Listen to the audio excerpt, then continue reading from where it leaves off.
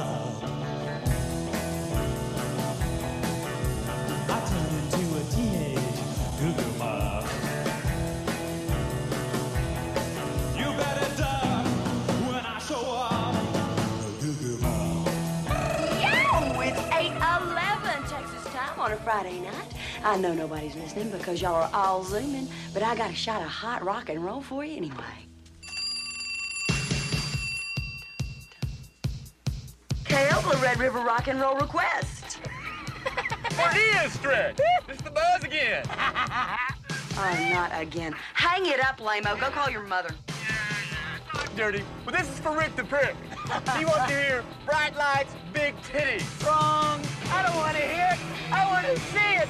Bright lights, big titties. Cool. Welcome back. Like I said, three of these in a row, just complete utter nonsense. But anytime something topical happens, like Texas Chainsaw Massacre being released to fucking Netflix, we have our finger on the pulse. Yeah, we do. You know, we got our ear to the streets. You know, the kids.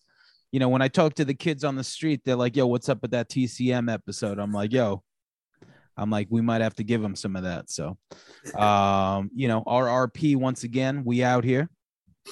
And today we're going to talk about Texas Chainsaw Massacre 2022, another sequel. This one's a little interesting. You know, like I did a rewatch on this.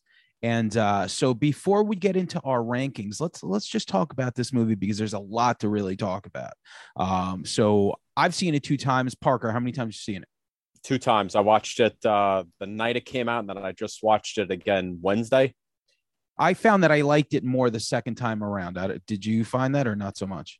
Yeah, I mean, I guess I liked it just as much. I mean, I really did enjoy this movie. I was happy to see that my attention span lasted the second time, picked up a couple new things this time, but I really dug it. Yeah, me too. There's certain things that I picked up on, certain like plot decisions and character development that I was like, oh, okay, like I see kind of like what they were going with. Langan, how many times? I watched it twice when it came out, and I watched it again last night. What? I didn't really like it. Yeah. The first time at all. The second time was a little better. Yeah. What made it better? I don't know. We'll get into dissecting and stuff, but I'm not like a lot of people like really shitting on it like really hard. I'm not like there, you know what I mean? And I get people that said it was fun. The kills were A+ kills, great violence. Yeah, fantastic.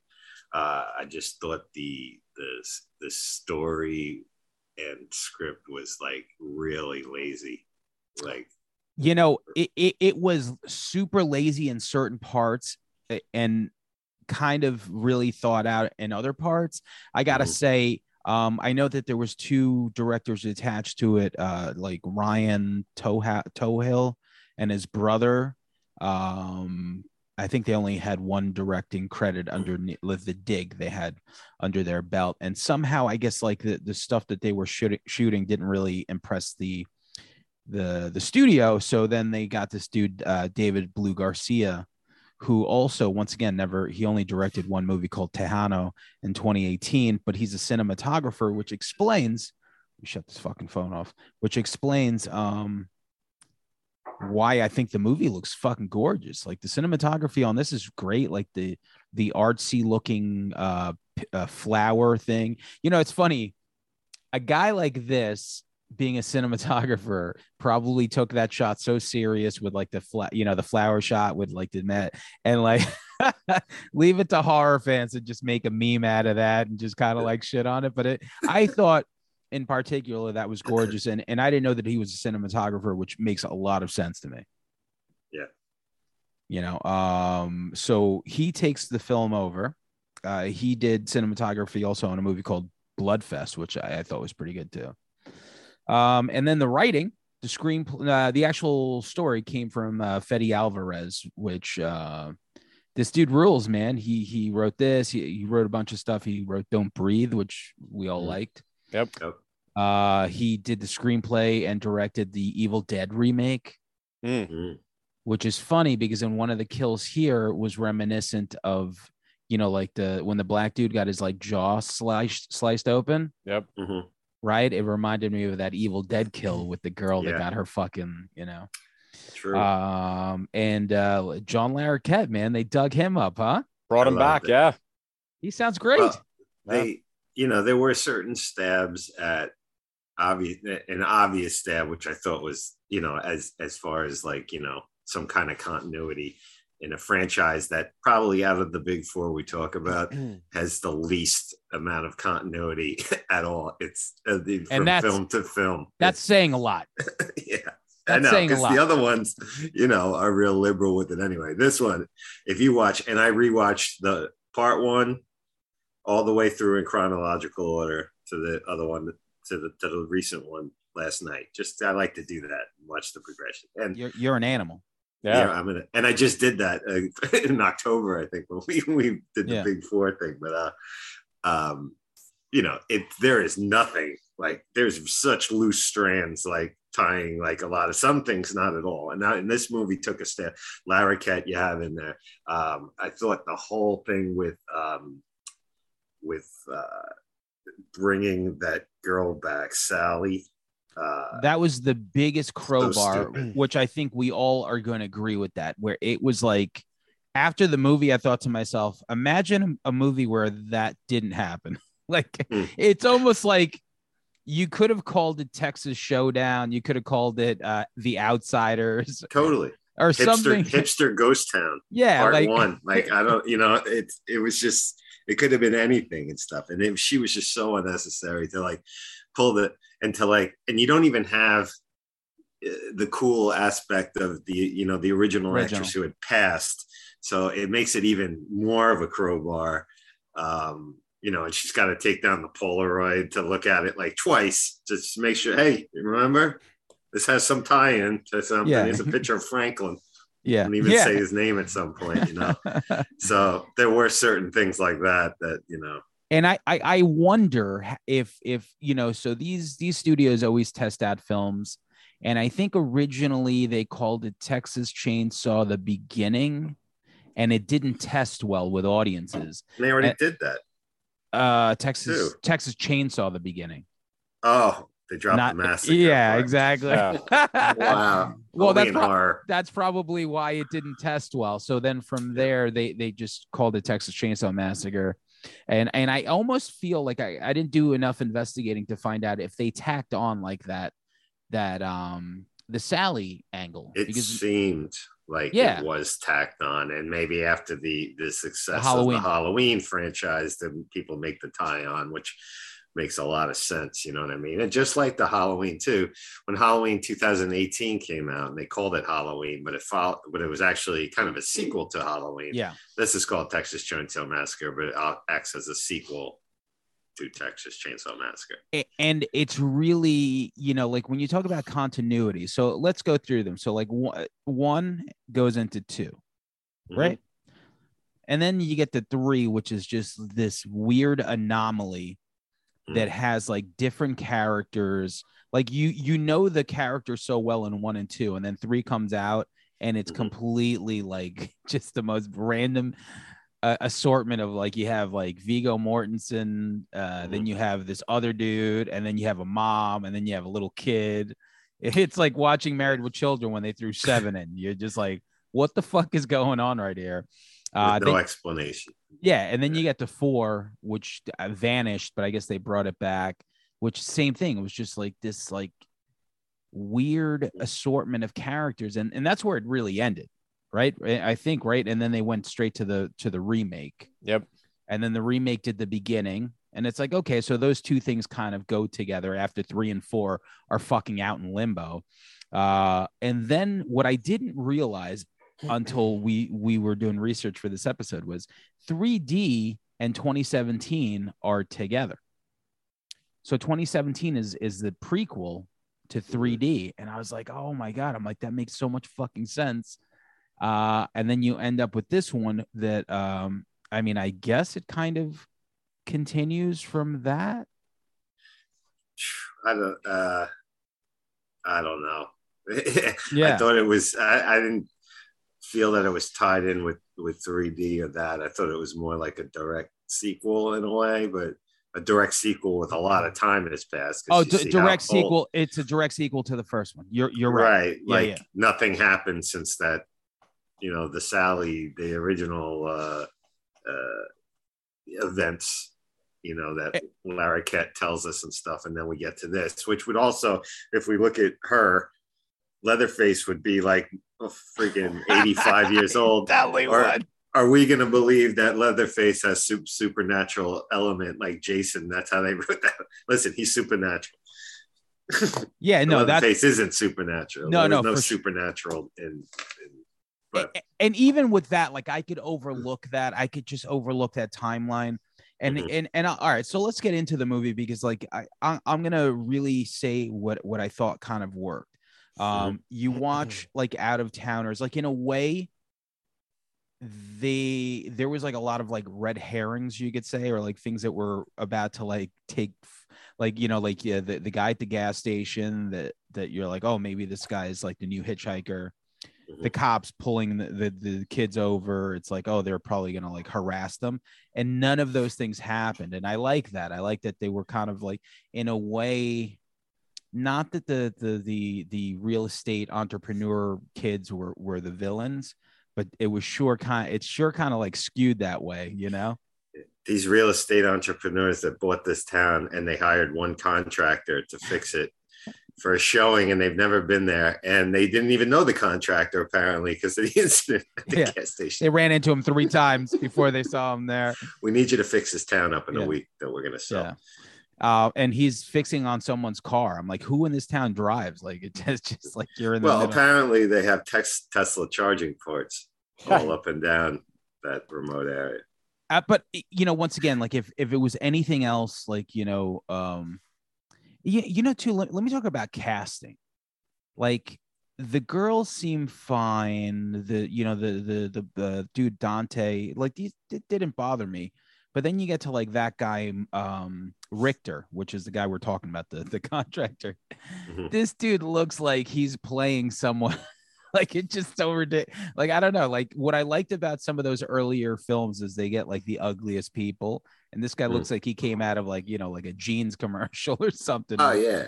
Well, even going back to part 3, like Vigo is and Matthew McConaughey and 4, they're way too good looking to be in this family. Yeah. Perfect teeth, but I feel like they greased them up pretty good too. Like this This guy really not so much. But even too from the gas station to when they get to the town, because I know a lot of people talked about this was going to be the woke Texas Chainsaw Massacre. Who told you that though? Like I kind of it became a thing because of the trailer that leaked on the bus and the phones and what those people look like and stuff like that.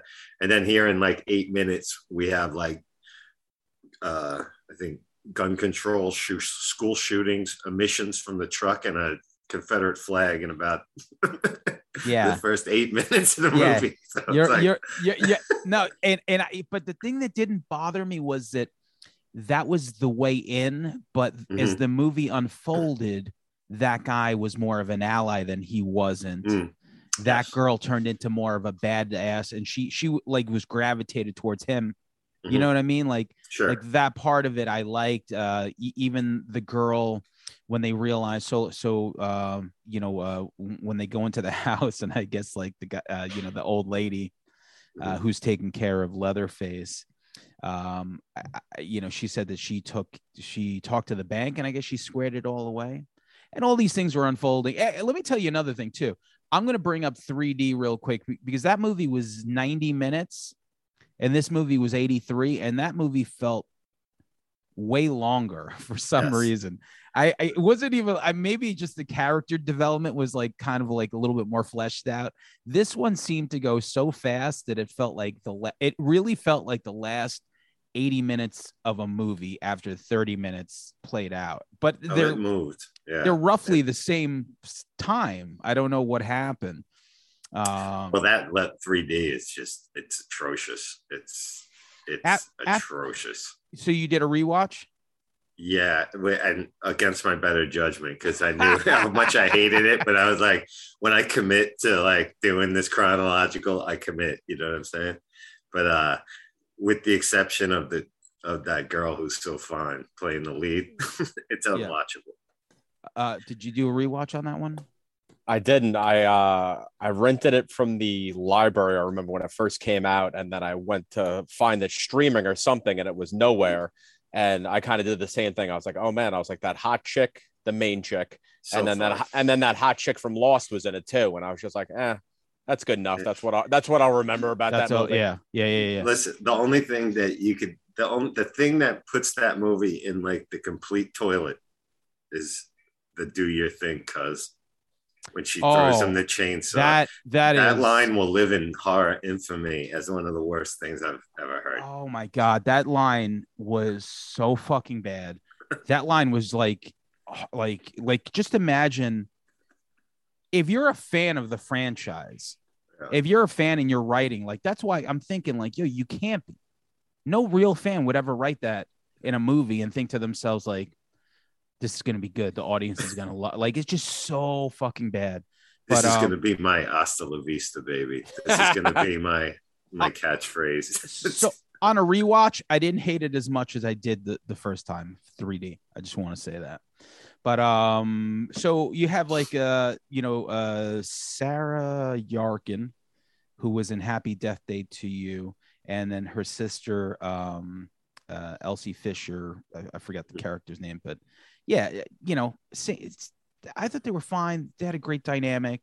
Once it really started kicking off was when I guess they were in that cop car, right? You know, the old lady had like a heart attack or something.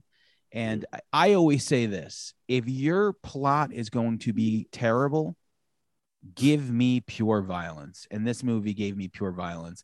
And I feel like it started there, right? Like when he snapped the cop's wrist and, stabbed him with it.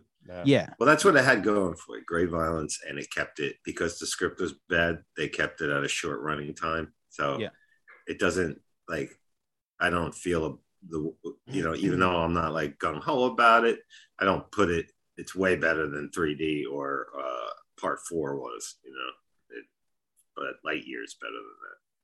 Play to its strengths. For sure. Absolutely. And what I'll say about this movie as well is when was the last time you heard anyone talk about a Texas Chainsaw Massacre movie a brand new movie? Like when was the last time? It's the beginning, probably. But Facebook wasn't even a thing though. No, the beginning, meaning the one that came out with Lee R. Ermey. Yeah, I'm saying, that's the last one that had a lot of hype. I thought, 3D kind of came and went, and let the one in 2017 or whatever. I don't even think I knew that came out. No one even fucking talked about that movie. Stephen Dorff. Seriously, Parker, when was the last time anyone? This one. That's the one you're talking about. I'm gonna get to that because I love that movie. But Parker, seriously, your timeline. I don't know. Maybe you know more adults than I do.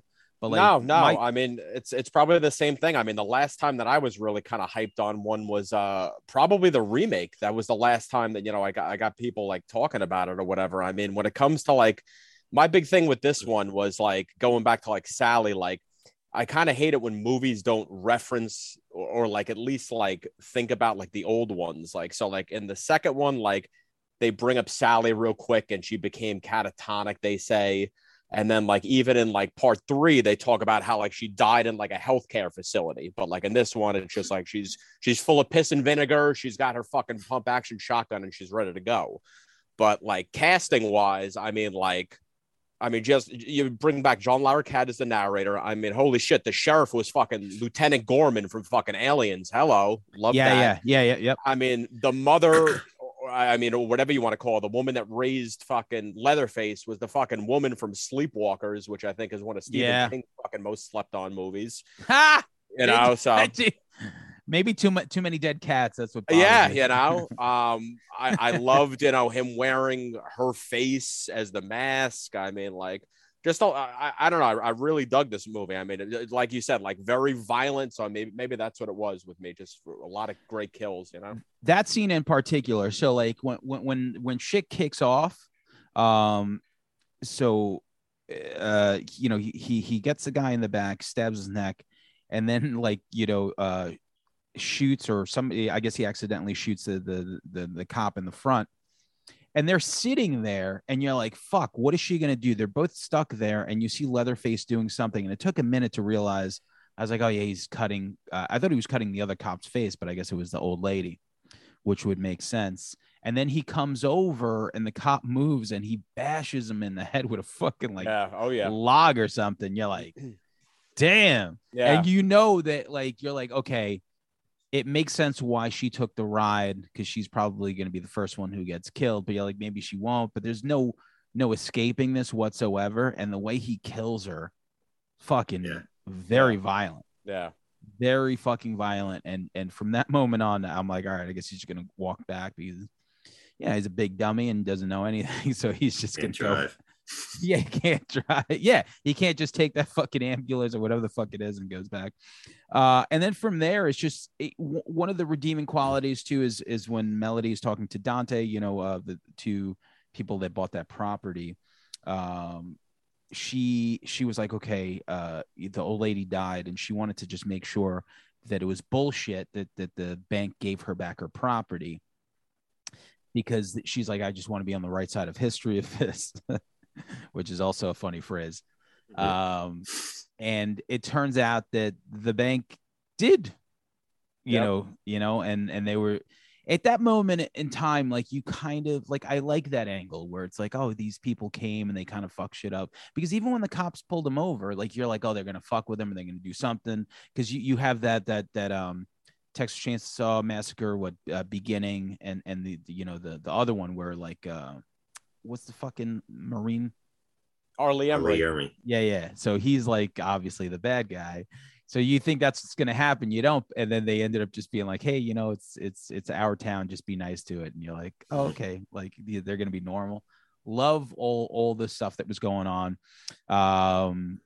And you know, when Dante gets his face hacked off, but you don't even see it. Yeah. You don't see it till later on. Then you see, like, you're like, oh shit, he cleavered up his whole fucking jaw. And then from there, it's just, you know, it's just a matter of like, you know, everyone getting it. And I really thought the main character was gonna get it, Melody. Yeah, well, let's talk about that sledgehammer kill on that dude's head when she was under the bed. Savage. But like the leg was the first thing. The leg was the best. That was the best scene in the entire movie, I thought. Yeah. You know, because you're thinking like, okay, maybe he's gonna help them. He's like some sort of protagonist, and man, did she get it fucking bad. You know, and I mean, the hammer to the head was a la Part 2. You know. That was incoming mail, you know, I think. Oh, yeah. But he went a step further. He went flattened that thing. Yeah. And what was the effects on it? This was practical. I mean, it was a lot of practical. Is it the CGI mainly? Or what? Have you read anything about that? Yeah, they decided to go all practical. Okay. Even on the bus and stuff with the bus, I didn't really when he cut that guy's, you know, I'm jumping ahead a little bit, when he cut down the shoulder of that one guy and that girl that he cut in half with their intestines. I mean, that stuff, I'm sure 90% of it was practical, but for stuff like that, yeah. That's cool. I didn't know it was that. All right. You know, but like, and from there, I feel like the movie just kind of like, it was just off to the races. You know, you knew, and it must have, like, I wonder what the budget was, because it was just this one setting kind of, and it looked like they went to like Universal Studios and borrowed a block or something, you know, like it's like where they shoot the Wild West stunt spectacular. Yeah. They went to Tucson. I'm looking up young Jamie right now is looking up the budget on this film while you guys are speaking here. But and then from there, just, you know, everything was great. The bus was a lot of fun, because it just allowed, you know, when you watch a movie like this, it's all about the kills. And sometimes, you know, you're like, oh, it was only 3 kills, 4 kills. It's like watching Batman, like the old TV show, and there's like 2 goons. You're like, it's kind of sucked. But when they, you know, when Mr. Freeze has 8 goons and they're all fighting each other. I'm like, this is so much better. So he jumps on this fucking bus, and the like Asian dude is like, "Hey man, we're filming. You don't want to get canceled." Yeah. I thought that was If you funny. touch me, you're canceled. Yeah, I thought that was super funny for sure. I thought that was the first time that this the Texas Chainsaw kind of jumped into like the funny Nightmare on Elm Street. Like now you're playing with power, kind of, because like if you were reading like, you know, like the tweets or whatever the hell he was on, like people were saying like, oh, like this looks so fake. I would never go there, blah, blah, blah. So I thought that was pretty funny. Yeah. But it wasn't overtly, you know, like where Nightmare on Elm Street did. Like, right, there was out of the 4, there really wasn't any humor in any of these movies whatsoever. No. Like Nightmare had it. Friday the 13th definitely, by like the end, kind of like, you know, looking at the Jason poster in Manhattan, the American Express card in part 6, fucking those cops in part 5 of Halloween. These guys are the worst. Part 2 in this series had a lot of comedy. That was really it. But yeah. Intentionally, though, he went for like that. But it was just so like, I don't know. 2 was just fucking madness, though. And then, you know, so let's get to the ending, which is basically that crowbar of Sally.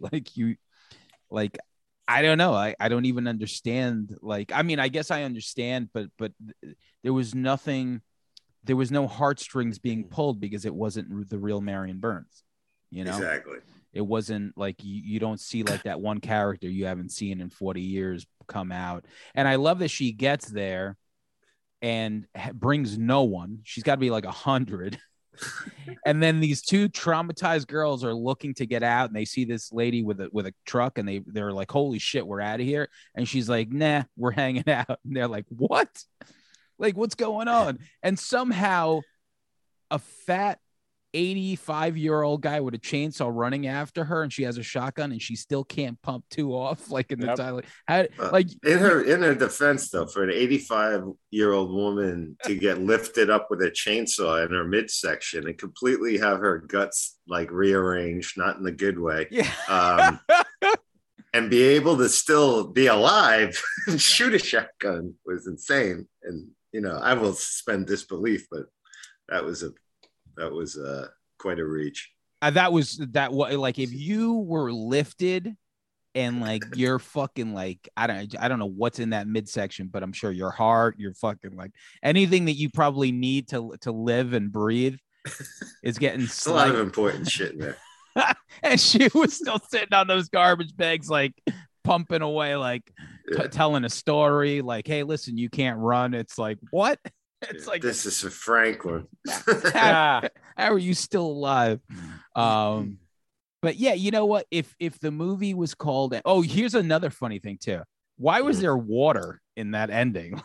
Was there like a pool in the back somewhere? I remember when they fell into the water and like Leatherface jumped out like he was Jaws. It was weird. Septic tank. Is that what that? I don't even know what the fuck it was. Well, at one point she gets covered in shit, right? Yeah, that was fun. That was so they had some plumbing issues, clearly. Yeah, Roto-Rooter. Shout out to Roto-Rooter. Yeah, I mean, listen, it was great. Like, you know, the main character was stuck under the bed, then she was stuck under the house. Really cool parts, and overall, the movie, as ridiculous as it is, you know, for it to be called Texas Chainsaw Massacre, fine. I just don't really see any connection whatsoever. Like this could have been called literally anything. Absolutely, that's what I thought, and put the killer with whatever. I mean, he didn't pick up. We don't even see a chainsaw until like 40 something minutes in. Could have just been a random killer with whatever. You know, but it's got the name. It's got the Texas Chainsaw handle that gets people interested. Would we be even talking about this if it was just a generic, you know?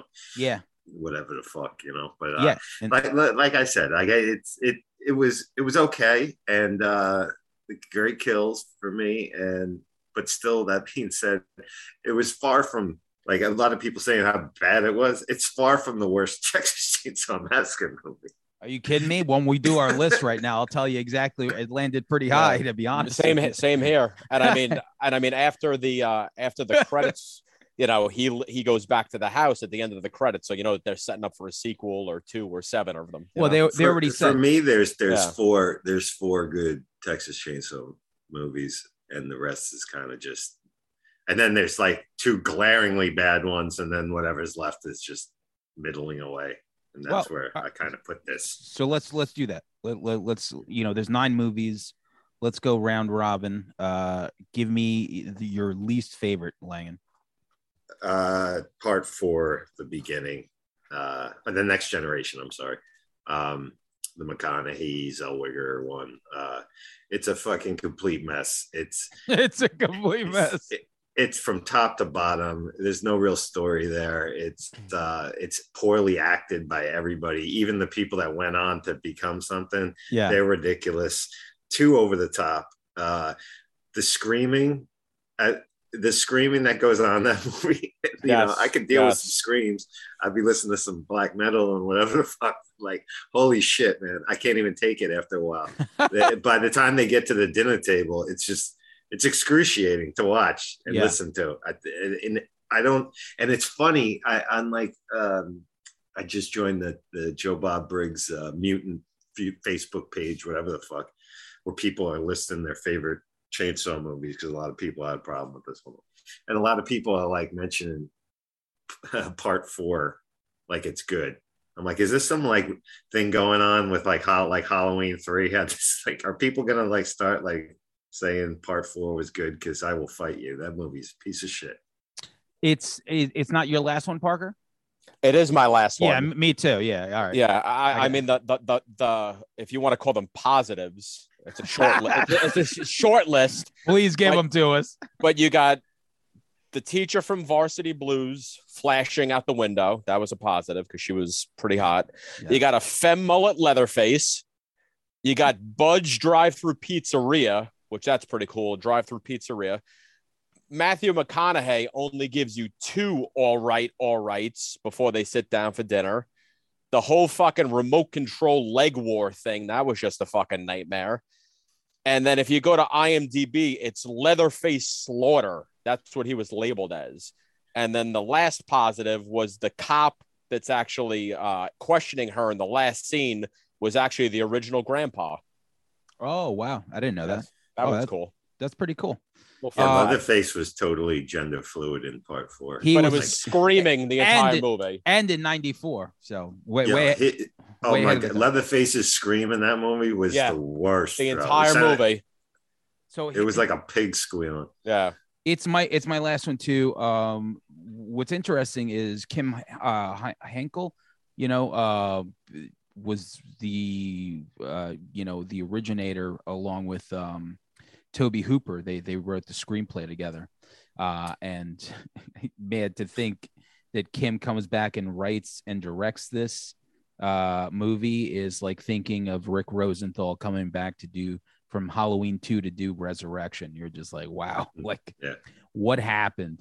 I guess to call it Next Generation, they must have had like grandiose plans, like we're going to relaunch the franchise, and this family's going to be like, people are going to get invested in. But this movie was lost. I remember, like, there was no release. Like eventually you found it on video, and I think it was just due to the popularity of Dazed and Confused, where it's like, oh shit, like we had this guy in this movie. All right, let's release it now. Yeah. And it's like the insurance salesman lady that's in the just the worst characters. That weirdo at the end. Like, this movie is up on HBO Max now, and I rewatched it, and I was like, yo, this is brutal. Bad. Yeah. This is so brutal. Like, this is so fucking goddamn brutal. So, all right, number 8.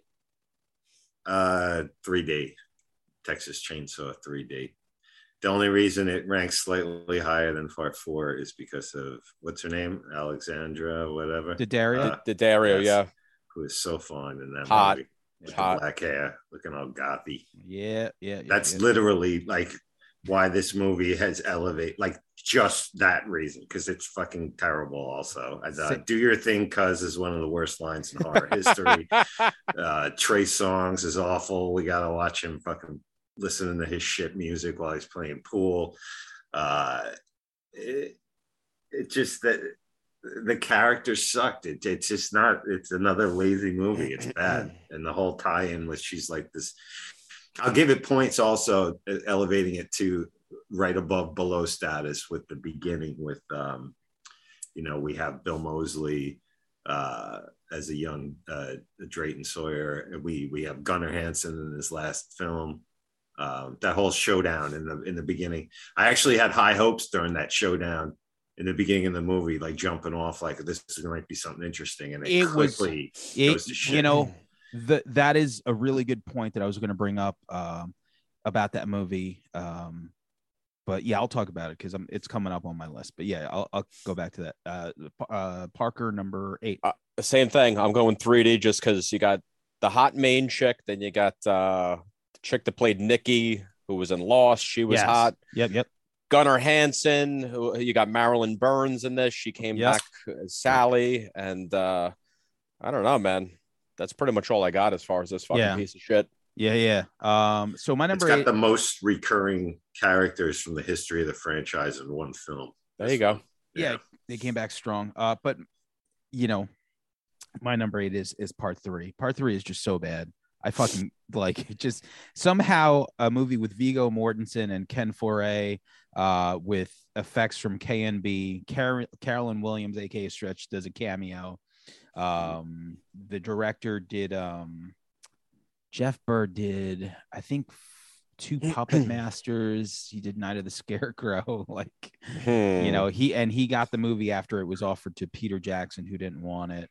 But I just remember watching this and thinking, like, great trailer, terrible movie. Like, I didn't like I mentioned before, like, just these characters. I wanted more Hitchhiker. I wanted more Nubbins. I wanted more Chop Top. And this was just like a family of weirdos, and I fucking hated this movie so much. So that's my number 8. So 7, Langan. I'm still. I am gonna go with Leatherface, the 2017 one.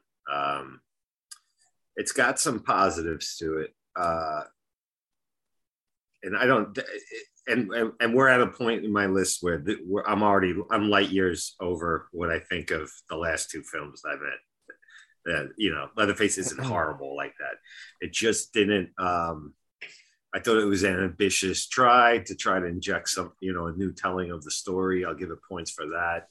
But I don't know. It just didn't click for you. Get me. Yeah, it didn't grab me at all. I'm in the minority on that one, but we'll get to that. Yeah. Parker, number 7. I actually agree with that. Leatherface for me too is next, and I'm just staring at this cover. So you got Steven Dorff, Lily Taylor, different cover mask, which was pretty cool. They tried to screw with the mask a little bit, but I don't know. Like, I bought this, literally watched it once, and it just kind of like sat there. Like, I never really had the urge to fucking rewatch it. Even doing this show, I just watch the other ones rather than this, and I was just like, oh, this is just gonna sit there and die. I'm gonna say one day rewatch it, please. Okay. My 7 is 3D. I didn't know that Adam Marcus wrote the screenplay, from Jason Goes to Hell fame. I didn't either. Yeah, that's a guy that I would like to have on the show once. But yeah, I remember watching this in the theaters and thinking to myself, what about this was 3D exactly? Like, I don't even understand. Like, maybe there was something at the end. I remember somebody throwing a chainsaw. But he threw a chainsaw when they get to the carnival and she's hanging on the Ferris wheel and the cop comes out. He chucks a chainsaw at him. Yeah, it's like, and then I could tell, like, oh, that was probably something. That was right like there was no. I think maybe I would have enjoyed it more that way. I will say that Leatherface. First of all, let's talk about the beginning. Absolutely. There was like, so 2013, this came out, which would have made it 7 years after the last movie. So I think people were really ready for it. And they were like, hey, you know what? Let's just get rid of everything and it'll be a direct sequel to part 1. So people hear that. They're like, okay, new beginning. Here we go. There was a lot going for this movie. And it just, yeah, I don't know. The plot was cool. Obviously, being like a relative and realizing that Sawyer Carson name Alexander Daddario, I mean, just absolutely gorgeous. I can't believe Trey Songz made it in this movie. That's for sure. I don't know. But the very beginning was cool because Leatherface was kind of disgusting looking. You know, he had a very off-putting look to him for sure. He looked like he smelled disgusting. But then as the movie went on, it was just like, this is not good. And it just, by the end of the movie, I'm like, please just end. And like we mentioned before, just that go get him cuz or whatever. Like, do your thing cuz. Like brutal. Like you do that and you're like, all right, you got me again. You got me to come out opening weekend to watch this piece of shit. So all right, number 6, Langan. I am gonna go with the new one. When you know, what else can I say about it? We dove deep in it. Stuff, great kills, short run time, gets to the point, but script very lacking for me. And I'm, you know, listen, I watch a lot of horror movies, obviously, and if you're a horror fan, you've watched a lot of stuff that has a lazy script or whatever and this and that. But you know, sometimes I was just hoping for a little bit more, but still worth a look. Absolutely. For sure. Parker, number 7. I'm going to go with the beginning from 2006 for my next one. So you got Jordana Brewster from, you know, Fast and the Furious fame right there, setting on a road trip with her and the boyfriend and another couple before they're actually going to Vietnam. So this was the prequel where you see, you know, R. Lee kill the sheriff and take over the character, which I thought was pretty cool. Yeah. Andrew Borinarski comes back to, you know, revive the role of Leatherface. And I don't know. I mean, these second, whatever you want to call them, second batch of movies kind of, they kind of stand on their own. Like, whereas, you know, the first two kind of intertwine, this is kind of like a whole different set, which, you know, if you're going to watch these, watch them together, obviously. But this one was did pretty well in the theater from what I remember. I mean, it had a pretty big opening weekend, and same thing. I mean, typical, you know, pretty brutal kills. You know, if you know the story about Texas Chainsaw Massacre, it's really nothing new, even though they, you know, kind of introduce, you know, him as the sheriff. But that's pretty much it. I don't remember anything standing out. That's probably why this is so low on my list, but definitely worth a watch. Yeah, so that's my number 6 as well.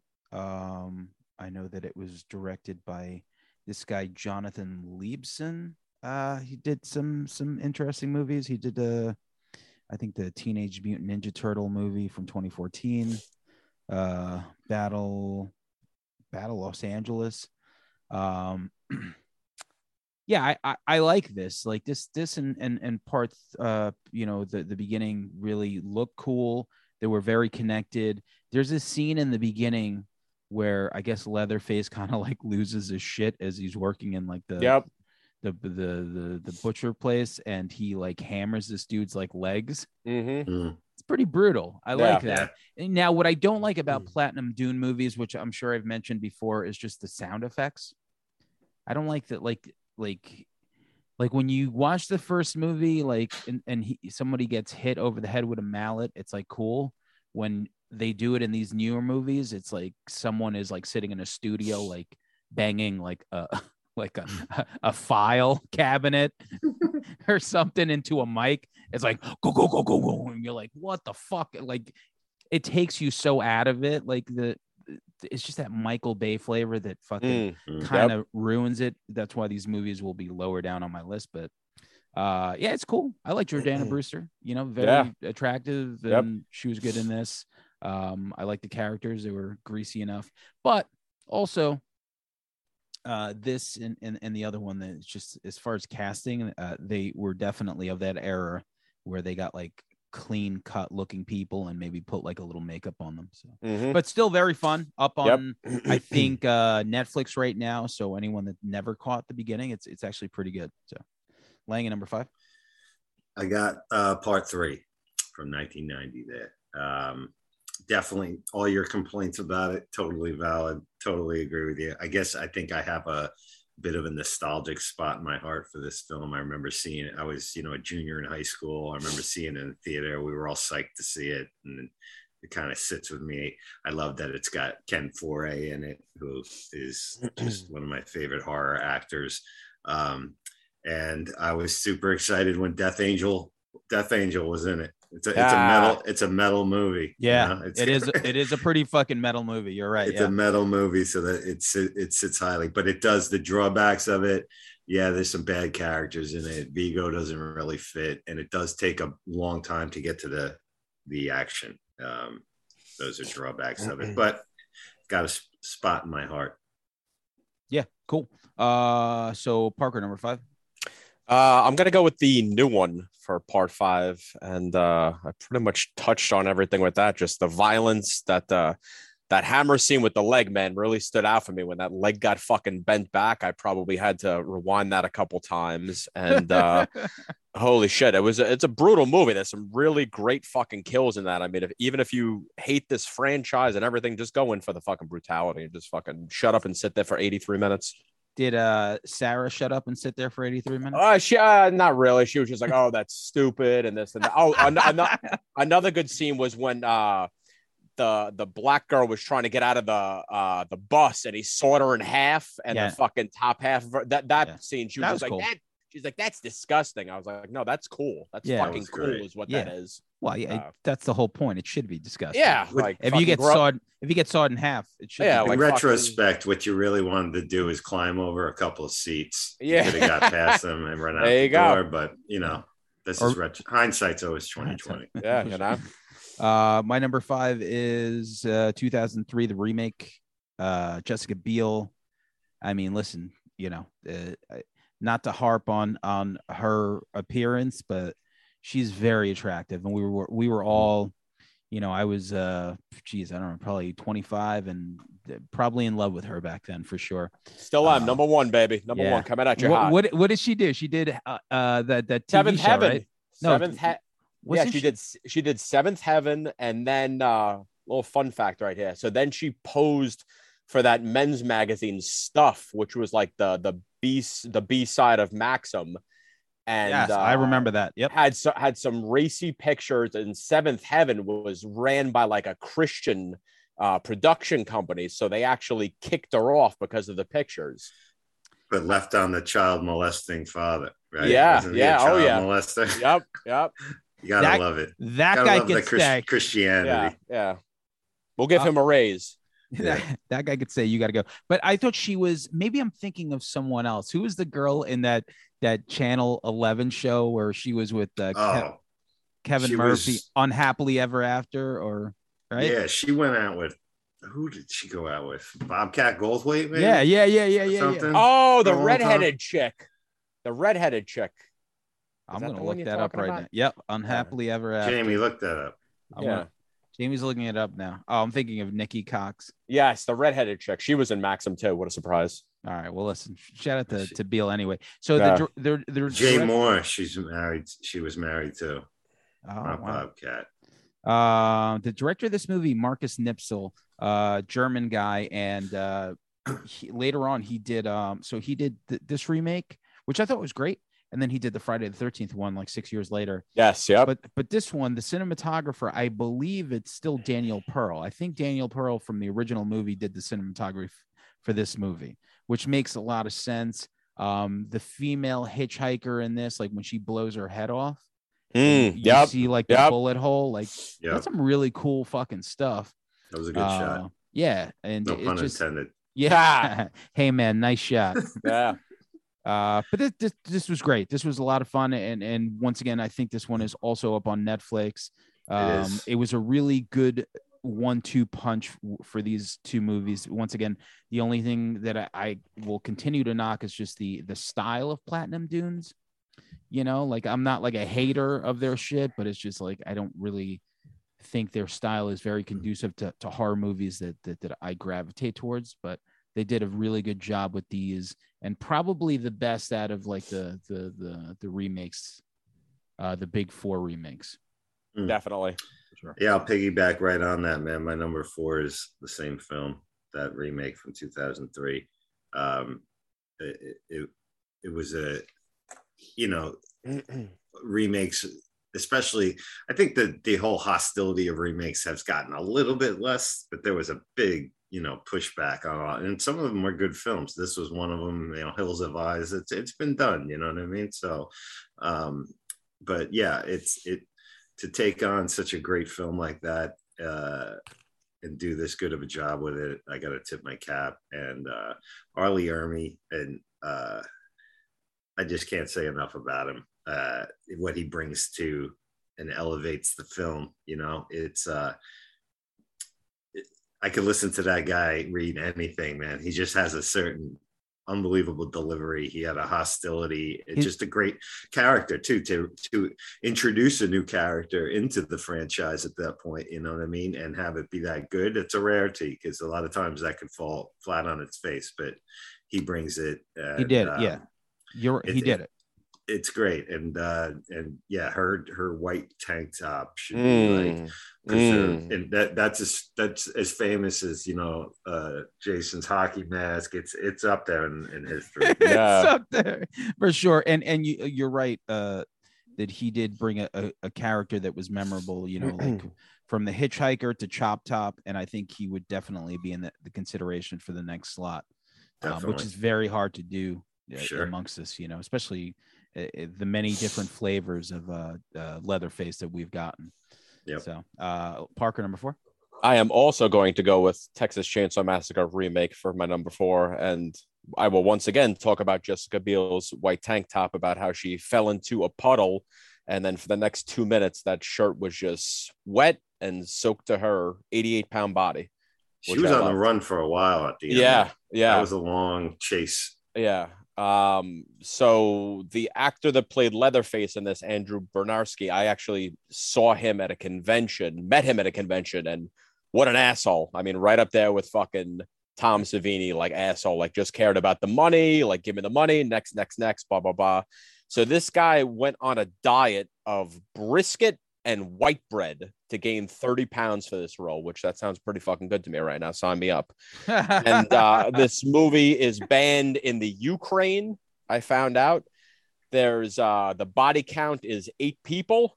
We had an opening budget of 9.5 million, and it grossed 80 million US. So I think it definitely did pretty well, this movie. And another fun fact was 4 bands that were on the soundtrack, Nothing Face, Motor Grader, Shallows Fall, and Sworn Enemy, all played Ozfest that year. Very cool. Yeah. You know, just a message to Tom Savini. Obviously, whatever Parker says has nothing to do with the show. Oh, so I would let that slide if we could get him on. If you're listening to this, you know, and I know you are. I know you are. Even if Leatherface is listening, let's let bygones be bygones. Right.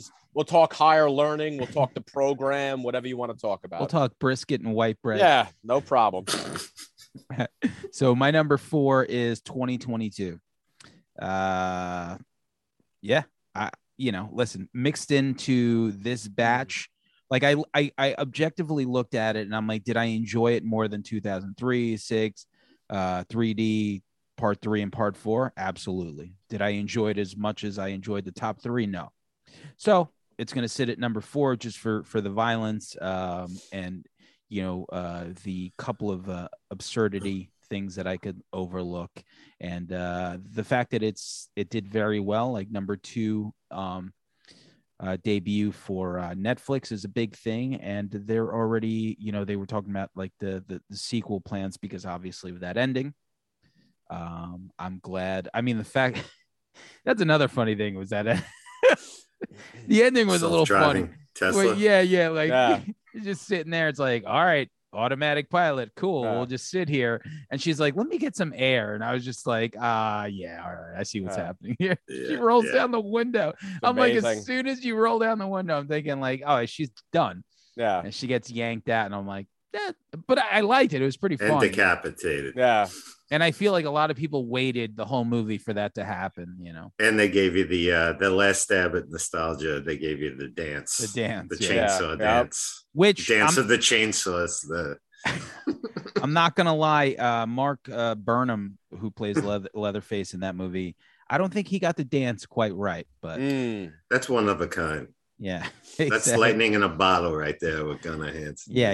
It's like Underdog, basically, from the Howard Stern show. You know, only she could pull off something. You know, but that's my number 4. So top 3. Here we go, Langan. Texas Chainsaw Massacre: The Beginning. Wow, look at you. Yeah, I like that. Hot take. Hot take. Well, yeah, I know you got a hot take at number 3 too. I do. I do. I like this one. I for a couple of reasons. Again, Leah Ermey crushing it. I give it higher marks than the remake because it's not a remake. It's a prequel. And it gives a little, I like the scene in the slaughterhouse. I like showing like how the family got to the position they were in. Yeah, you know, I like losing that. the job and, you know, relying on eating people, I guess, to live, which by the way, too, like, I'm not a chef or anything, but preparing your meat, cutting it with a chainsaw, probably not the best way to preserve a nice cut of meat, but he seems to like it nonetheless. But anyway, I like, you know, Jordana Brewster's fine. Diarra Baird, amazing. But I just like the whole origin story. I like them trying to take a new shot because this is the first prequel that was ever taken in this series. So I liked it. And I remember I went to a horror convention that year where they did a panel too. And they were all there. And Leah Ermey, or I keep saying Leah Ermey, he was fantastic in this panel. Like you could just listen to that guy talk and tell stories or whatever. And I had a little moment with him because his mother had just passed and my mother had just passed. So I was talking to him at the table. What a great guy. Fantastic guy.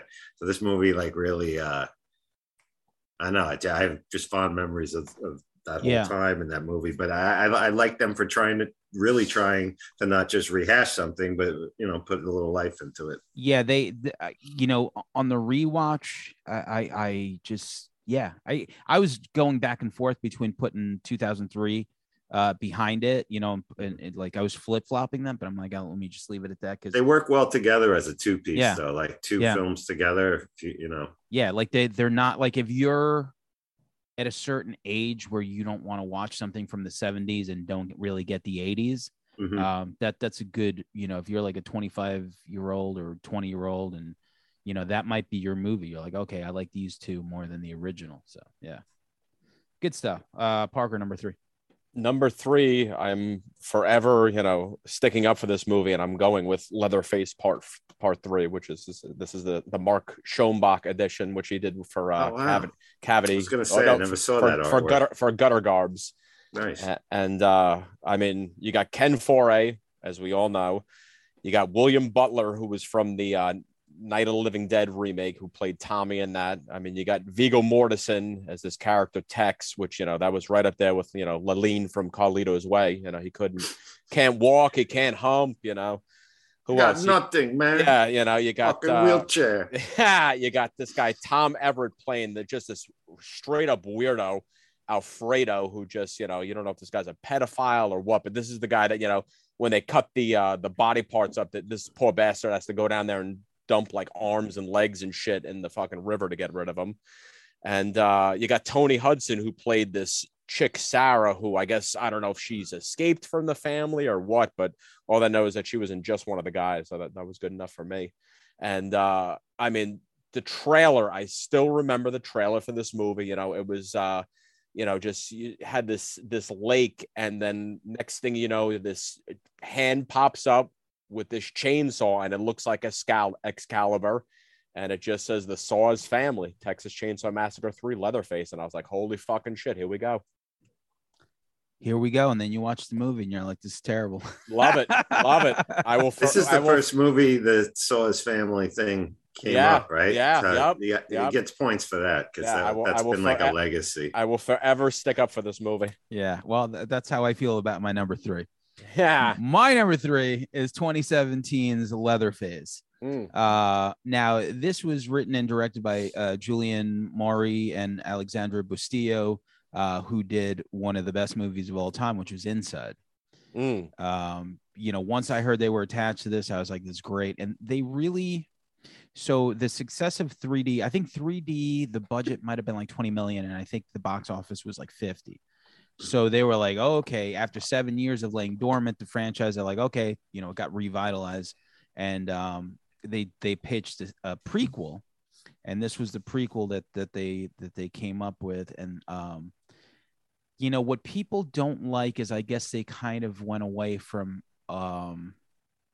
the folklore that they attached to Leatherface. And it's just, I guess, like almost it starts off as a revenge story. Stephen Dorff is like a sheriff and his daughter gets killed by like the Sawyer family. And then from there, he takes some of their kids away, you know, like CPS style and shit, and puts them puts them in a home. And then from there, they escape and they go on this run, and they're running from Stephen Dorff, and Lily Taylor plays Verna Sawyer Carson.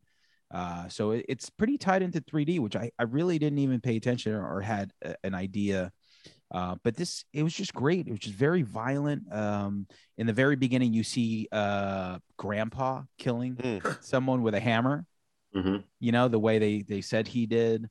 And it was very gross, very disgusting, a lot like pure violence, the way the French do it. And that's what I really took away from it. I think there was like this detachment, maybe the way some people looked at the Rob Zombie Halloween, me included, that it's just like, this isn't the Halloween that I know. I think some people looked at Leatherface 2017 and they're like, this isn't the movie or the characters that I know. But once you get by that, it's really good. It's a really good horror movie. It's like a chase movie, but the gore and the violence is great. The ending is fucking fantastic. So huge fan of of whatever 2017. So that's my number 3. So top 2, I'm sure we all know what we got.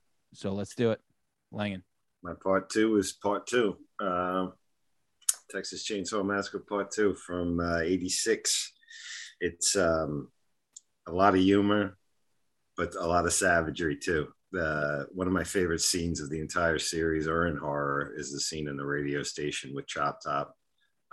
Bill Moseley knocks it out of the park. And one of my biggest gripes with the Chainsaw franchise is that's all we ever got at Chop Top. That character could have been of legend. He was so great. And great soundtrack in this movie. The scene with the preppies at the beginning. I love that scene. Driving down that bridge that's longer than the George Washington Bridge, but it looks like a little overpass. Yeah.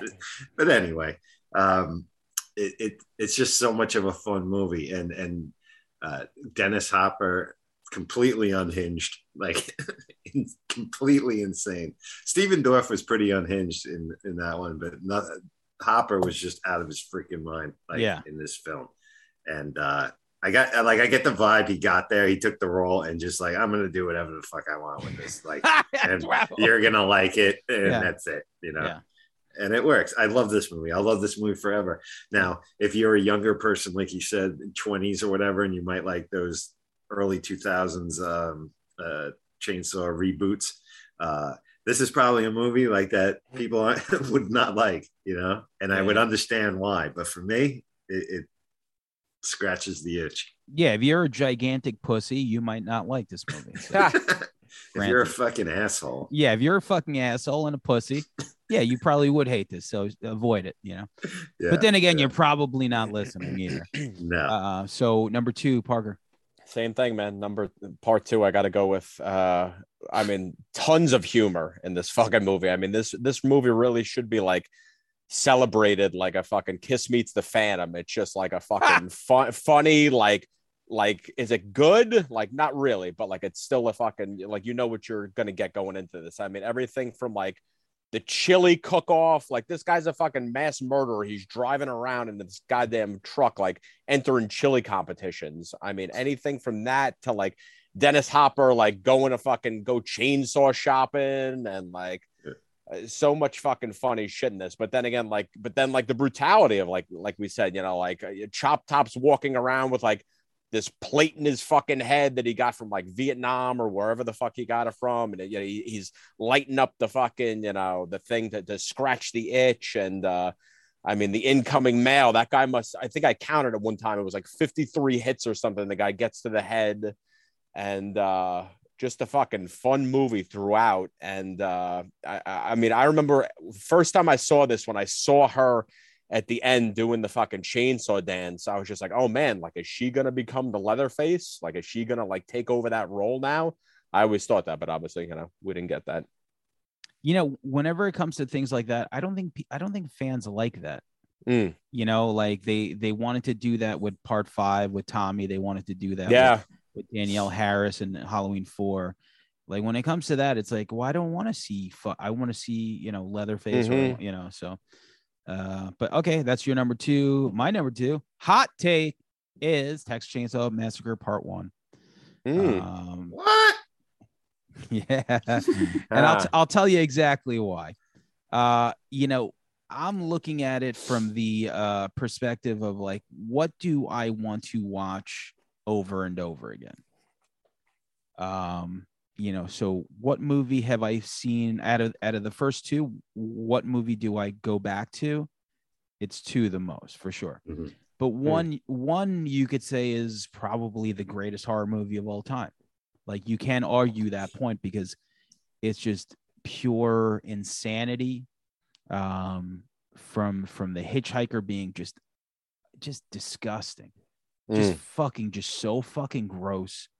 Like I remember just watching that scene with him in the van and that face that he's making, and you're just like, yo, like this isn't like I don't know. Like I just saw him and I'm like, I never want to meet this person in my life. He's just so gross. To just, being put on a hook and there's really no blood to it. It's just like, you're like, oh yeah, if you get put on a hook, that's probably what you're going to look like. If you're going to get hit in the head with a fucking mallet. And then the ending, of course, like the dinner scene with them is just so fucking nuts because of the camera work from Tobe Hooper. I just feel like all of them were probably going insane because it was so hot and smelled so gross. They were just like, we're like, we are going crazy right now. And I think they just live that moment. And when we talk about 2022 or any sequel from this franchise, I think what makes it very hard is just you're always going to be compared to Part 1, and Part 1 is just too high of a bar, which is why Tobe Hooper makes Part 2, because he's like, I can't even top Part 1, so I got to go backwards. So anything that ever comes from here is always going to be like, okay, well, 74 was the best, and it's like, okay, you're right, you're completely right. So that's the Halloweenism. It's like, okay, it's like, is it scarier than the first one? No. It's like, all right, so I don't even know what to do. Friday the 13th, the original, okay. It was just like whatever. Nightmare on Elm Street is still good, but I feel like that those franchises got better as they went on a little bit. Texas Chainsaw Massacre is just a movie that, will always just stand.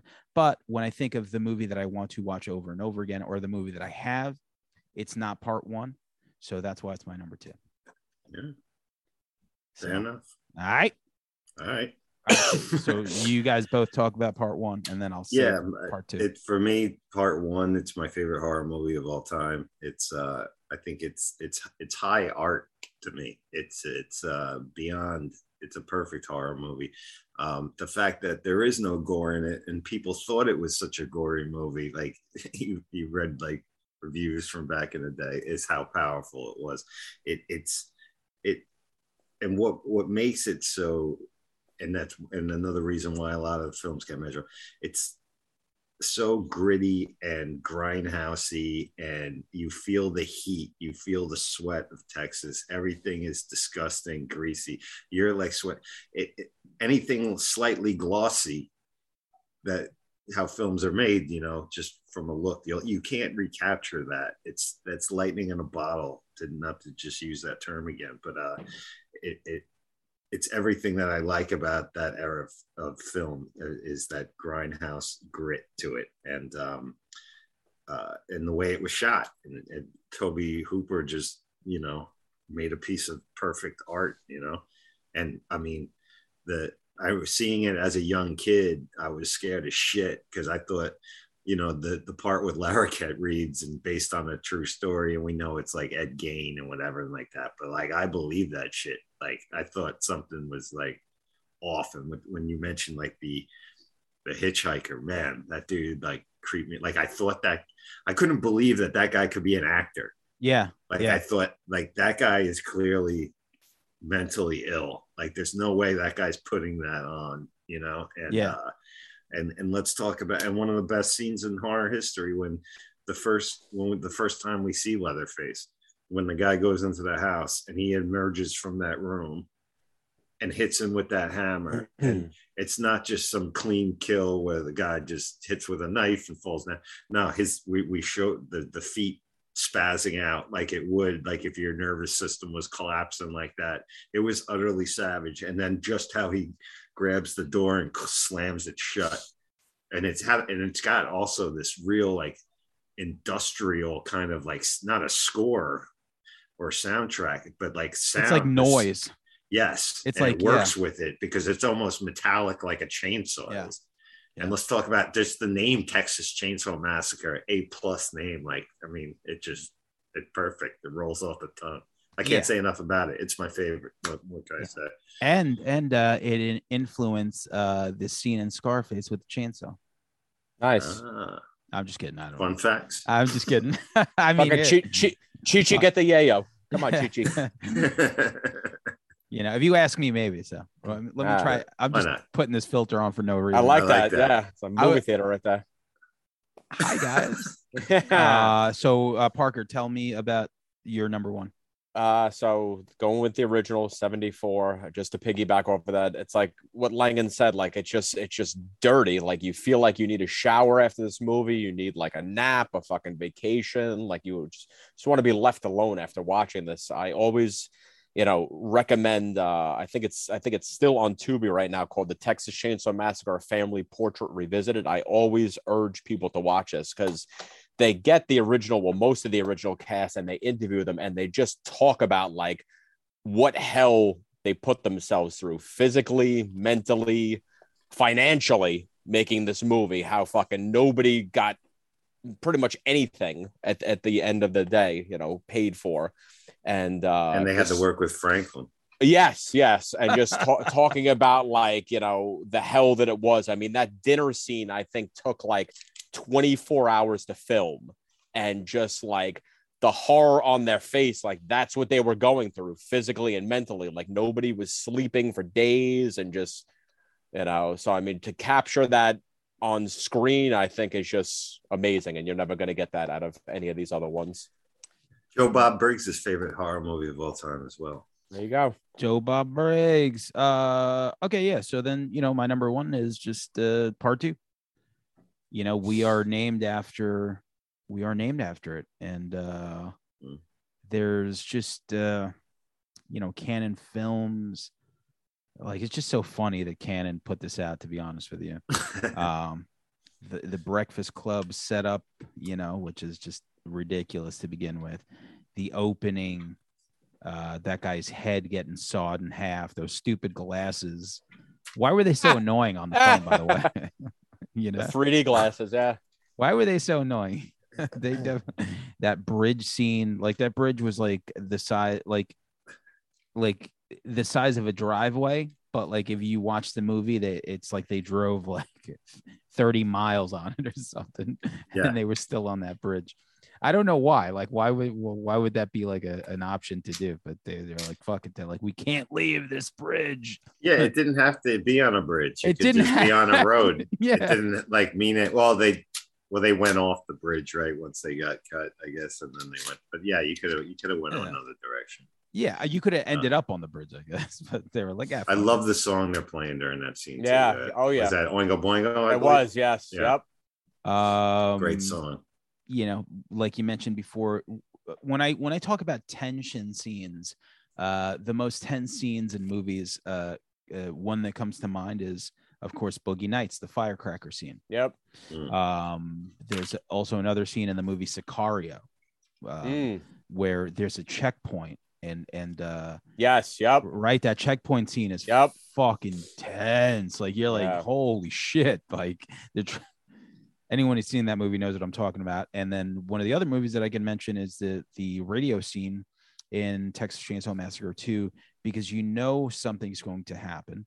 You know that Chop Top looks like a complete fucking lunatic, and all he's trying to do is like kill time by asking Stretch all these questions, and you're just like, what is going on? It's lit really well too. It's lit that scene. So nice. Yeah.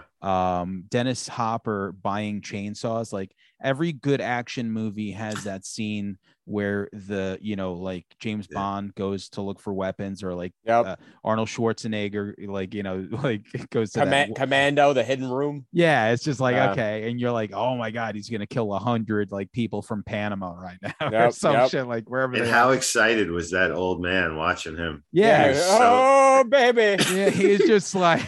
I'm pretty sure he like dropped the load or something. And in his overall, he was so happy. Yeah, we should all be so lucky to have someone look at us the way that he looks at Dennis Hopper. But yeah, he had the two little chainsaws to the side. He had the big one. Yeah, it was just absolutely absurd, like completely fucking absurd. And I think if you want to pick the worst weapon on the planet, it's probably a chainsaw, because I feel like they jam up and they don't really jam work. up. You got to make sure you got fuel. Yeah, you know they're cumbersome. Yeah, it's you can't even, like, I mean, you could hit someone with it, but that's about it. Like you get one good whack and it's probably very heavy to like swing around. But the, you know, once they get to the layer, it's just, this movie is just great. And the fact that we never got All American Massacre, which was going to be the sequel. God, what it's so. Do you know about All American Massacre, right? I don't know. No, I don't think so. No. Oh wow. Okay, All American Massacre is an unreleased film directed by William Tony Hooper, which is obviously Toby's son. So it's a sequel to part 2, and from what I recall, I guess Chop Top is on death row. And they start filming this movie, and there's still some footage of it, but it was just never released. Look it up. There's like a trailer to it. Oh wow! And it's pretty interesting. Yeah, I thought you guys would have known that for sure. No, I didn't know that, but I love Chop Top. Yes, I have an autograph from Bill Moseley hanging up in my office. Nice. Where he signed "Lick my plate, you dog dick." Well, we almost got him until, you know, his manager was like, "How many listeners do you have?" And we're like, 2. Yeah, one's in England. Don't worry. Like 2, 1 I could definitely verify for. You know, should have been like, what's the minimum amount we need? Because that's the number we have. Yeah. That number. That number right there. Oh yeah, for sure. Can you send that over to me? Like, yeah. Let me just get some white out. But yeah, that's it. So cool. Great franchise. Probably my least favorite of the 4, to be honest with you.